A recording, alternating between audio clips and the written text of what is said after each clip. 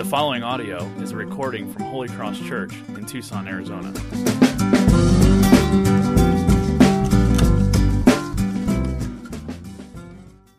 How about one more time? He is risen. He is risen indeed. Very good. Amen. Well, we are told in the Bible that if Jesus were not alive, then our faith would be pointless. If Jesus were not alive, then we should have no interest in the life or ministry of Christ. And in fact, the Bible says that we should be pitied, that people should feel sorry for Christians who believe and trust in Christ if the resurrection never happened. And so therefore, celebrating the resurrection, that Jesus is alive, is a habit of every Christian that we should practice and rejoice in and get excited about. It's the reason why Christians celebrate every Sunday. We celebrate the Resurrection Sunday. Every week we come together. It is the reason why we celebrate the Sabbath and worship on Sunday and not on the Jewish Sabbath of Saturday, because Jesus was raised on Easter. He was risen from the dead, and we celebrate Resurrection Sunday every single week. And if we misunderstand Easter, if we misunderstand the resurrection, that Jesus is alive, or somehow misinterpret it or misapply it, then Easter just becomes this one day of the year where we reflect on Jesus being a great man. That we're nice to one another, that we see him as a nice guy. Easter can feel like that one day a year where you're not allowed to be mean to anybody. It's like if you were rude today or you went home and you snapped at somebody, come on, it's Easter. Be nice just today. Just be nice one day of the year. Maybe on Christmas, but everybody's grumpy on Christmas. So Easter, just be happy today. Jesus is alive. But we want to open up and embrace what the resurrection is and what it means for us every single day. Jesus is alive. He was dead. He was truly, really dead. And He is alive today, truly, really alive. And this changes everything. And the resurrection is not just this isolated event in history, but it fits into this grand storyline of God. Jesus was promised in the Old Testament. The Messiah, the one that would come, redeem, and save His people, was promised in the Old Testament. He was born of a virgin. He lived a life without sin. He ultimately was put to death for the sins that you and I have committed and people way before us. He died and was buried, and on the third day He rose from the dead. Bodily resurrection, alive today. And over the course of 40 days following His resurrection, He presented Himself to over 500 people. How many of you could have 500 people that could attest that you're alive today? You probably couldn't get that if you tried. We have more evidence that Jesus is alive than you are alive. Jesus is really alive. And in Luke chapter 24, where I'd like to read this morning, we're given an account of Jesus' encounter with His disciples after He raises from the dead. And there we are told that He has breakfast with His friends. He has breakfast with them and appears to them. And so if you'd like, turn with me to Luke chapter 24. I'll begin reading in verse 36. And as they were talking about these things, Jesus Himself stood among them and said to them, "Peace to you." But they were startled and frightened and thought they saw a spirit. And He said to them, "Why are you troubled? And why do doubts arise in your hearts? See my hands and my feet, that it is myself. Touch me and see, for a spirit does not have flesh and bones as you see that I have." And when He had said this, He showed them His hands and His feet. And while they still disbelieved for joy and were marveling, He said to them, "Have you anything here to eat?" They gave Him a piece of broiled fish, and He took it and ate before them. Then He said to them, "These are my words that I spoke to you while I was still with you, that everything written about me in the law of Moses and the prophets and the Psalms must be fulfilled." Then He opened their minds to understand the Scriptures and said to them, "Thus it is written, that the Christ should suffer and on the third day rise from the dead, and that repentance and forgiveness of sins should be proclaimed in His name to all nations, beginning from Jerusalem. You are my witnesses of these things, and behold, I am sending the promise of my Father upon you. But stay in the city until you are clothed with power from on high." Then he led them out as far as Bethany, and lifting up his hands, he blessed them. And while he blessed them, he parted from them and was carried up into heaven. And they worshipped him and returned to Jerusalem with great joy, and were continually in the temple blessing God. What a great account. What a great story. Here we have these people eating breakfast, preparing breakfast for themselves, and out of nowhere, Jesus stands in their midst. Their hearts are heavy. They are grieving. They are grieving the loss of their best friend. They are sad, and they don't know what they're seeing, but the passage tells us that they are hesitant to believe. They're hesitant to have joy for what they're seeing before them. They didn't want to get their hopes up. They had just saw their closest friend brutally murdered. And they are just broken people, and now he stands among them. You may have recalled this story about 8 years ago, actually 8 years ago to this week. There was a story that most major news stations had covered. And it was a story of a mistaken identity. These two girls from Indiana got in a horrible car accident. And one girl, Whitney, her parents were called, and they said, your daughter has not survived the accident. And so they buried her, and they mourned her death and loss, and they started to begin to cope with the reality of not having her in their life. And then meanwhile, the other friend lays in a coma in the hospital room, bandaged up and bruised and swollen. And she's in a coma for 5 weeks, and her family sits by her side, praying for her, holding her hand, talking to her. And then she wakes up, she opens her eyes barely, and as she gains the strength, they give her a pad and paper and say, tell us your name, write down your name, and she scribbles down the word, Whitney. And so the family who has buried their daughter and mourned the loss of their daughter and has tried to figure out what will life look like without them now gets this call and says, your daughter is alive, after more of a month of thinking that she is dead. And I remember the mom talking about this, the mother and father talking about this reaction, and there was this hesitancy to have joy, because what if it's not true? They couldn't bear the fact of having to mourn through that again. And this is the kind of grief that the disciples are feeling. They're hesitant to get excited, to put their hopes on the line again.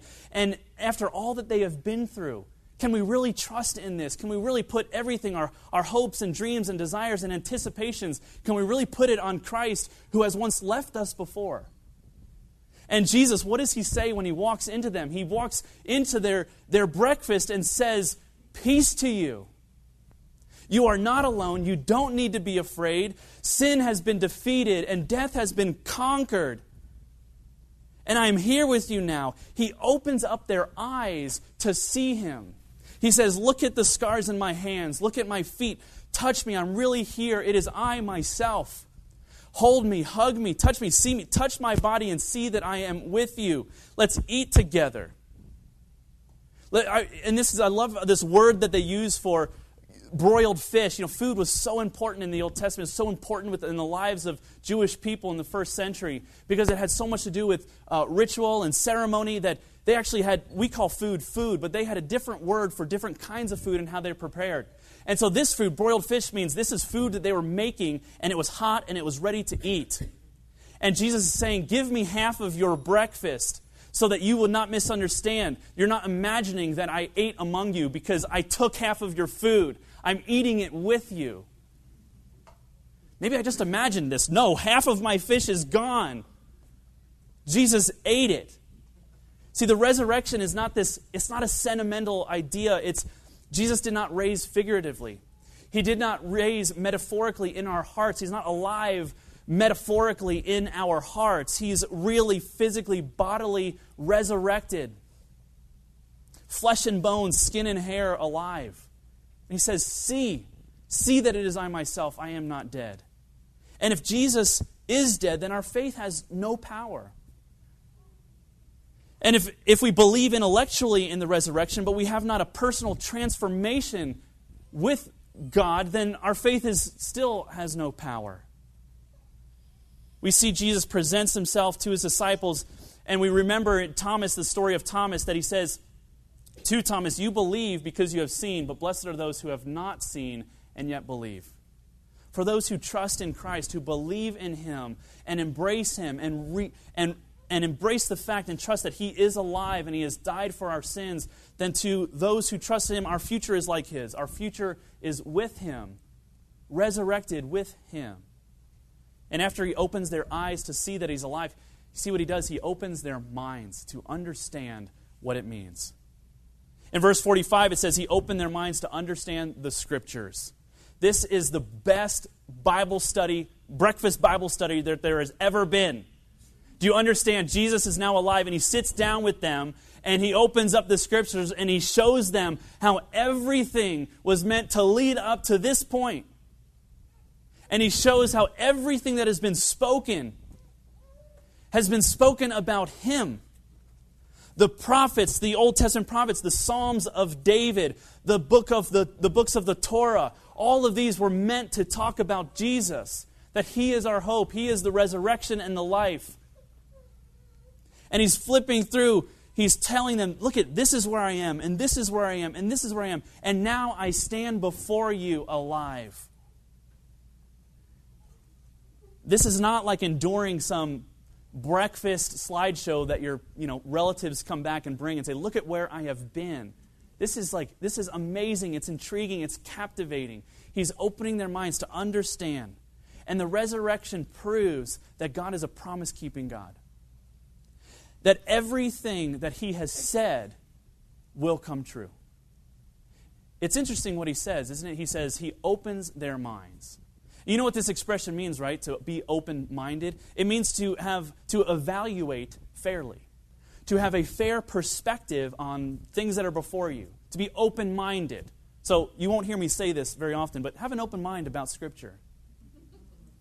But listen to this. If you have a fair-minded evaluation of history and of today and of God's Word, we will see that all of life, as Jesus lays it out, all of life is meant to orient around Christ. The fairest and most level-headed perspective that you and I can have is to consider everything in our lives to be oriented around relationship with Christ. That is the most level-headed and fair-minded thing that we can do. To realize it is all about Jesus. Some might say Christianity is a set of beliefs. Others might say it is an experience with God. And I want to say it is about both. That Christianity is about beliefs. It has hard edges. It is about truths. There are things about it that are true. There are things that are not true. And historical events and truths. But it is more about that. It is about a personal connection with Christ, the living God. Christianity says that if you really want to experience God, you need to believe that He truly lived, that He truly died, that He truly is alive today. And when we embrace this truth and orient our life around it, it leads to an experience that helps us go deeper and deeper into understanding of what it means for us. Jesus lived the life that you and I should live, but fail to live, and He died the death that you and I deserve. He is treated like us so that by faith we could be treated like Him. He opens their eyes to see what is true. He opens their minds to understand how everything is connected in Him. And then lastly, He opens their mouths. He tells them to tell others what they have learned. And what have they learned? That the Christian life is not about what we do for God, but what God has done for us. He lives the life that we should live. He died the death that we deserve. He approaches us and shows us mercy. He sends us power and enables us to live a life pleasing to Him. The Christian life is not what we do, but what God does for us. And the message of the cross is not that Jesus was a great person. The message of the cross was not that He lived well, that He loved well. But He says, tell them this message. Go and tell them this. That there is repentance, that there is opportunity to turn from a life of sin and turn towards Christ for forgiveness of those sins. He welcomes us, every one of us, into this new life on the basis of what He has done. And He says, tell everyone about this. Tell everyone that life is centered and based on my work for them. not on their work for me. Sin is defeated. The penalty for that sin, which is spiritual death and physical death, has been conquered. Tell everyone that death is defeated. If there was only a way that that sinners could find forgiveness, if there was only a way that sinners could somehow get this shame and guilt that is in their heart away from them, if there's only some way that someone could have a loved one or themselves die and have hope after death, and Jesus says there is, and that I am that hope. Jesus says, go tell everyone that they can repent and be forgiven. Spiritual victory right now over sin. Friendship with God right now. Go and tell them right now that they can have friendship with God. That their life will not be defined by their brokenness, but by the hope in me. That their life can be centered on me, and that they can have friendship with God. Go tell them that right now. Go tell them that there's power in their life to change their life right now. The resurrection is the beginning of the end of everything that is broken in our lives and in this world. How do we orient our life around the resurrection? How do we live with this perspective? How do we orient our thoughts, our minds, our hearts, our mouths around the resurrection, that Jesus is truly alive? Well, I'd like to follow what the disciples were called to do, and first is that we would open our eyes. That we would ask that God would open our eyes, that God would reveal Himself to us, that He would show us, present Himself to us, that God would make Himself known in our struggles, wherever you are in your life, whatever you're struggling through. I pray that God would make Himself known to you in that struggle, that He is alive and you are not without hope. We need to have this vision for God that is marked by this passionate pursuit of Jesus. And you may be thinking, passionate pursuit of Jesus? I know what that's like. I have a great aunt that's passionate about Jesus, and I don't want to be passionate for Jesus. What does this mean to have passion for Christ, to live a life of passion?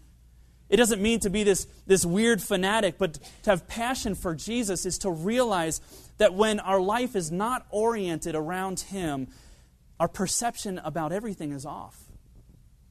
Our perception about our struggles and our pain and even our joys and victories, everything is off. We don't see things clearly. But when we see things through the resurrection, through the lens of His risen victory, then we live a life passionate, centered around Him. To have passion about the resurrection is to live like the disciples, to understand, to live like them with the idea that we are grieved with the thought of Christ not being in our life. If the absence of Christ in your life doesn't make you grieve and feel a loss and feel an emptiness, then it is that we need to go to Him for. We need to go for that vision. Let me feel pain if I don't feel your presence in my life. Let me feel a loss if I feel disconnected from you. The disciples had a passion for friendship with Jesus, and when He was absent from them, they had nothing to live for. When you understand the resurrection, you don't only believe, but you have passion. Wherever you are in your life today, it is meant to drive you towards a deeper relationship with Jesus. Your work, your struggles, your family, your dreams, all that is in your life so that you are meant to interact with Jesus personally. And so we pray, God, would you make yourself known in that struggle? Would you reveal yourself to me? And let me orient my life around you, because you are alive, and that means that everything you've said about yourself and everything you've said about me is true. And I also ask that we would open up our minds to understand, that we would trust in Jesus. And trusting in Jesus, having faith in Christ, is not this blind leap in the dark. It isn't just, well, I guess I just have to do it. I have to just take that leap. I just got to believe. They say I have to have faith, and so I'm going to close my eyes and take that leap of faith. Take a chance. But our faith is based on this explicit work of Christ. The explicit work of Jesus on the cross for us on our behalf. Jesus sat down with his disciples and explained to them how everything in their life and his life fit together for God's glory. All their pain and all their confusion, all the surprises that happen in life, Jesus is saying it fits together. And so I hope that we would have a mind, an open mind to understand how the resurrection proves that all things fit together. We don't have to be without hope when we stumble and fall. We don't have to be without hope when we grieve and experience loss. But it all fits together in God's wonderful love for us. If the resurrection is true, then everything that Jesus has said is true about himself, and it's also true about us, that we are broken people in a broken world and without hope apart from him. That this means that no amount of effort, no amount of character development, no amount of performance or turning over a new leaf or great intention can earn this favor and friendship with God, but only through Christ can we get those things. Jesus came to die and atone for our sins because we could not die and atone for them ourselves. No matter what is going on in your life, Jesus can trust you, and I hope that, you can trust Jesus. He can't trust you. You're not trustworthy. I want you to hear that. I want you to hear that correctly and rightly, that whatever is going on, you can trust in Christ. Because everything that he has said has come to pass, and everything that he has promised to us will come to pass because he is alive. It is not a dead faith. It is not a dead confession. It is a vibrant faith in a risen Lord. And then we need to open our mouths and proclaim his name. The last thing that Jesus did for his disciples was bless them. And you picture him standing over his disciples, them in their awe and in their belief now as their hearts and minds are open. And he's raising his hands and he's blessing them. And they look on his hands and they see the scars. And he's saying, this is how I love you. This is the expression of my love for you. You can trust me. Look at what I've done for you. And standing there, they are in awe of this expression of what he has done. And that's the last thing he does for them. The first thing they do for him is they worship. They go and worship out of joy. Romans 10, verse 9 says, because if you confess with your mouth that Jesus is Lord and believe in your heart that God has raised him from the dead, you will be saved. For with the heart one believes and is justified, and with the mouth one confesses and is saved. There is only one person without sin, and that is the risen Lord Jesus Christ. So everybody else, you, me, and everyone else included, means that we should be in this pattern of confession, repentance, forgiveness, and celebration, and seeing that pattern in our life every day. Confessing our sins, and that's just admitting when we mess up. Saying, yes, I admit that when I mess up, and repenting of that sin, turning from our sin and towards Christ. And he says, I promise that you will see forgiveness when you do that. And then there's celebration, there's joy and abundant worship for what he has done. This is a rhetorical question. I don't need you to tell me, but how many of you don't repent?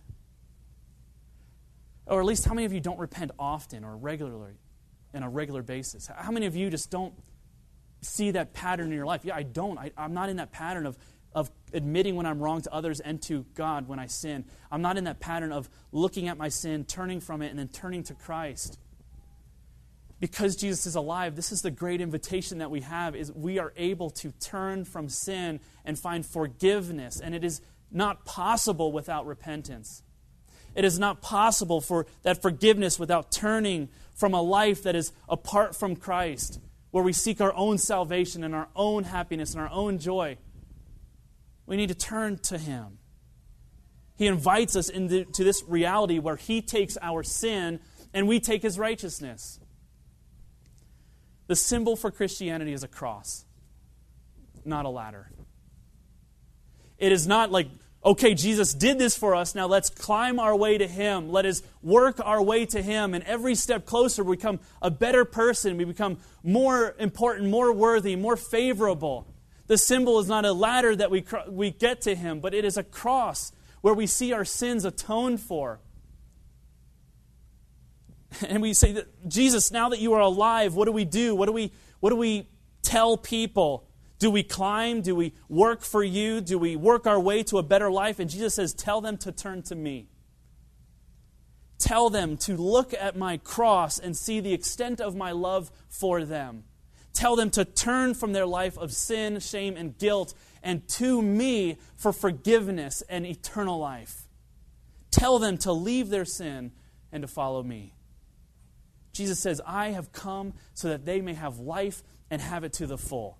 Do you believe this? Do you live this? Do you embrace this in your life? Do you orient your life around this truth that Jesus is alive and our sin is atoned for, covered over on the cross, and He's alive and He invites us, says, you can bring your sin to me. I can handle it. I have already handled it. I have already died for it. Come and have life. And today and every day we worship Jesus. We worship Him not because He's just given us an option, not because He's given us a ladder and said, now work your way to me. We worship Him because He has given us Himself. He has presented Himself to us alive, and our hope and salvation is in Him and Him alone. Amen. That is what we celebrate. Let's pray together.